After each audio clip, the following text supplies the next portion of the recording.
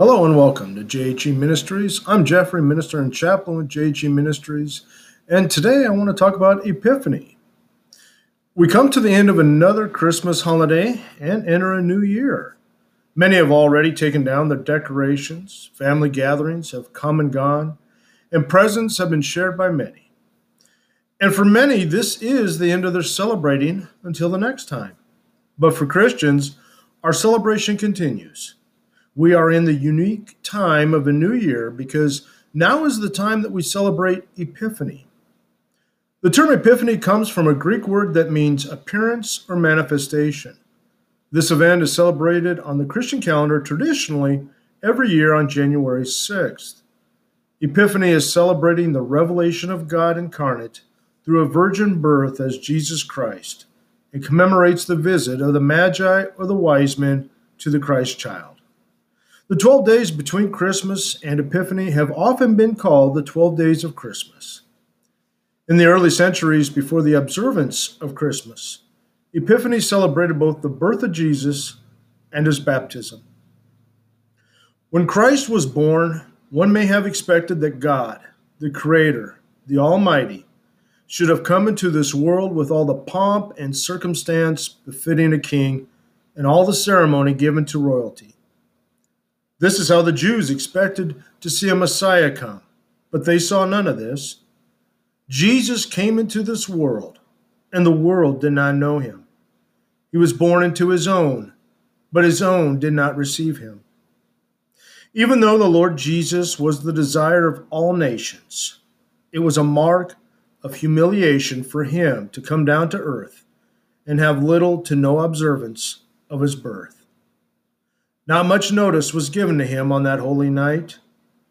Christ emptied himself from the deity of being part of the triune God and made no reputation of himself.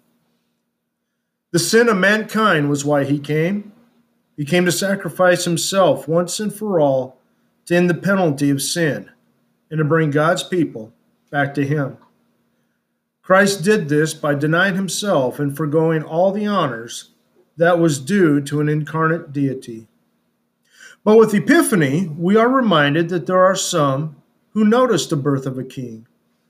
Men from a far-off country who followed a star, which is traditionally called the Star of Bethlehem, to seek out the one who was born to be the true King of the world. Who were these men? Scripture calls them Magi, and traditionally we call them the wise men. The Magi came from the east, journeying perhaps 500 miles or more, seeking after the Christ child. They were Gentiles or pre-Christians who had known what the prophets had foretold about the birth of the King of the Jews in Bethlehem. Maybe following the prophecies from Hebrew Scripture, specifically those from the book of Micah. These men were educated people, especially in the ways of astrology, and because of that, it is reasonable to assume they were men who had seen the star during the regular observations of the heavens. Men who were familiar with the night sky would be able to identify any new object. These men belonged to the learned class, those who were the advisors of the kings and were men of high standing, for they had access to Herod. They watched for the signs and were searching and waiting for the birth of the Christ child. These men came from the east to Jerusalem in further quest of this child king. They couldn't wait to see and meet this king and had to seek him out. These men were given a sign and direction of where they could find the Christ child. God in all of his grace gave them the star, which they first saw in their own country and was now leading them to find the one who would be king. This star was the token of God's presence with them, for he is a light and goes before his people as their guide. This star whose light guided them to the source of all light, to the source of true light. We should be glad of everything that will show us the way to Christ.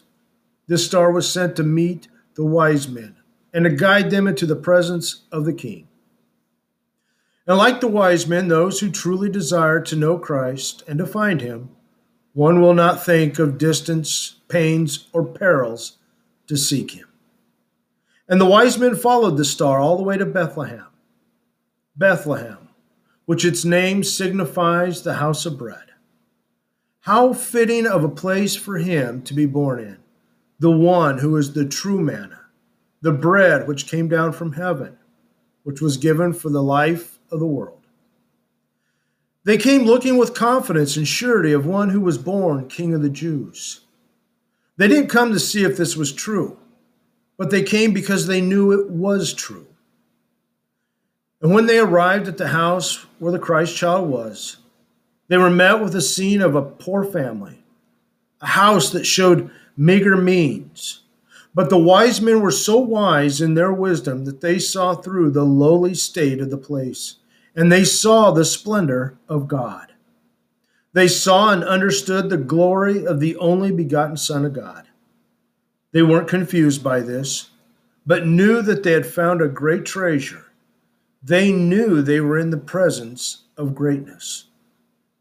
The wise men humbled themselves and presented themselves first to the Lord. They fell down and they worshiped him. This gave all honor and adoration to this young child, and not only as a king, but also as God. They recognized Jesus as a king appointed by God. The wise men had an epiphany, or a sudden realization that they were in the presence of God. Recognizing Jesus as king is the ultimate realization that anyone can have. It's a life-changing epiphany. All that have found Christ fall down before him. They adore him and submit themselves to him. He is our Lord, and we worship him. Those that do show the wisdom of the wise men and seek out Christ and worship him will show wisdom of wise men. We usually speak of the three wise men, or magi, but Scriptures doesn't say how many there were. Now, they would have traveled with an entourage of perhaps dozens, especially since it wouldn't have been safe to travel for a small group over miles and miles of terrain infested with bandits. And traditionally, we always mention the three wise men, perhaps because of the three gifts that were given to Jesus of gold, frankincense, and myrrh. The presents they brought were the products of that country, and all three gifts are ordinary offerings and gifts given to a king. Myrrh being commonly used as an anointing oil, frankincense as a perfume, and gold as a valuable. These three gifts had a spiritual meaning. Gold was a symbol of kinship on earth.